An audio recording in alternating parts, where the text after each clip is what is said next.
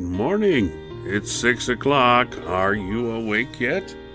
Well, if you're not awake, what are you doing listening to the radio? Welcome in. So here we are on a Monday morning. The Martin Luther King Day celebrations are going on in the region and have been going on over the weekend.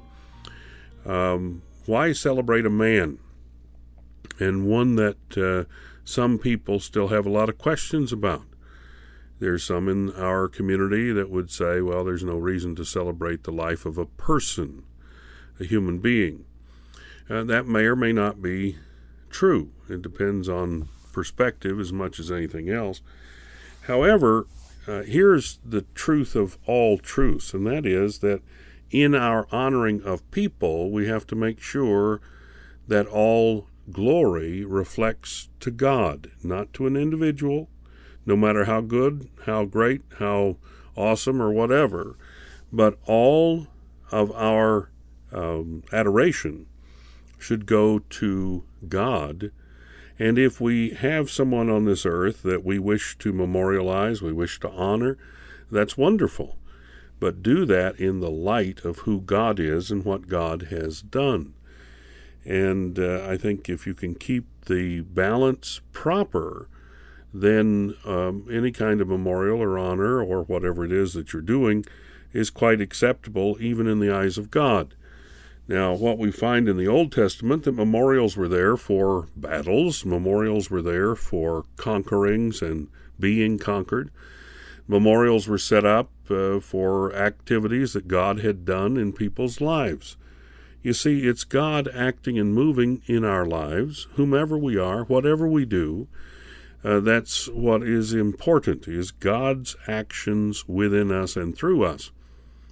Every time that we pray and we talk with the Lord, we need to be telling Him that we want to do His will. We want to be His servant. We want to be available to do what He would have us to do. And as we do that, then our lives are filled with Christ.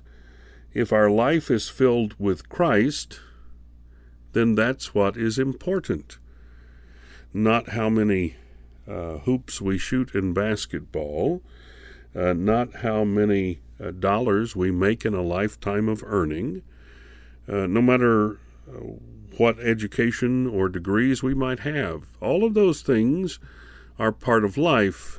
Games, work, education, family, frivolity and fun, all of those are part of life, but a more important part of life is serving God. And there are rewards for serving God. Now we go back to the namesake of the person that is being honored by a day today, Martin Luther King Jr., and that namesake was Martin Luther. And I wanted to go to something that he had written some many hundreds of years ago. Are you ready? All right.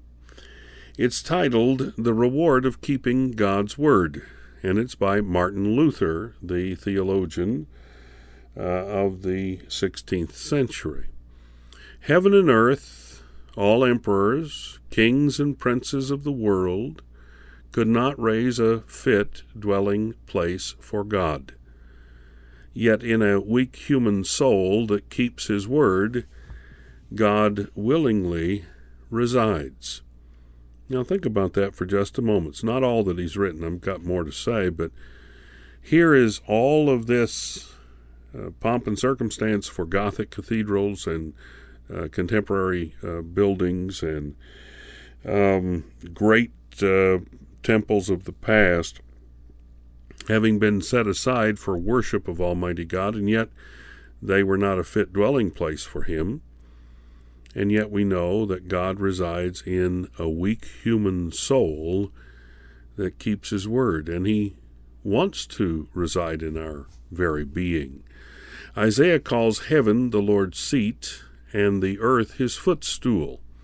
He does not call them His dwelling place. When we seek after God, we shall find Him with them that keep His word. Christ says, if a man love me, he will keep my words, and my Father will love him, and we will come unto him and make our abode with him. John 14:23.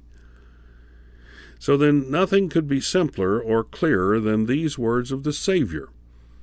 And yet he confounds herewith all the wisdom of the worldly wise. He sought to speak not in sublime, but in humble language. If I had to teach a child, I would teach him in the same way. That's by Martin Luther, The Reward of Keeping God's Word. If a man love me, he will keep my words, and my Father will love him, and we will come unto him and make our abode with him. John 14:23. Let's go to prayer. Heavenly Father, thank you for loving us in spite of ourselves, in the midst of our trials, troubles, distresses. You love us, and you love us with an everlasting love, one that has never had a beginning, will never have an ending. We thank you for that love. And we thank you that you dwell within us by your Holy Spirit's very presence in the life of the believer.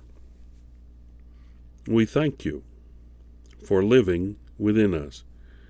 We thank you for loving us so much that when we keep your word, that you dwell within us. And Lord, thank you for that reminder from hundreds of years ago by Martin Luther. And it's just as true today as it was then.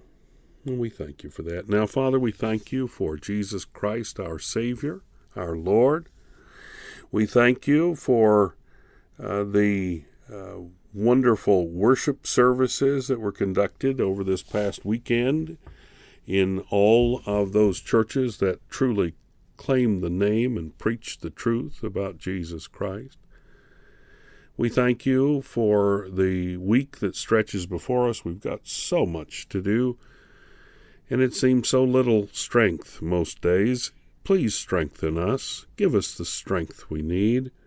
Father, thank you for those that are facing surgery this week. We've got a list of those. We ask, Father, that you would bless them and bless those doctors who do the work and the nurses and the other assistants who help them. Now, Lord, we ask for your provision today. We thank you for it. In Jesus' name, amen.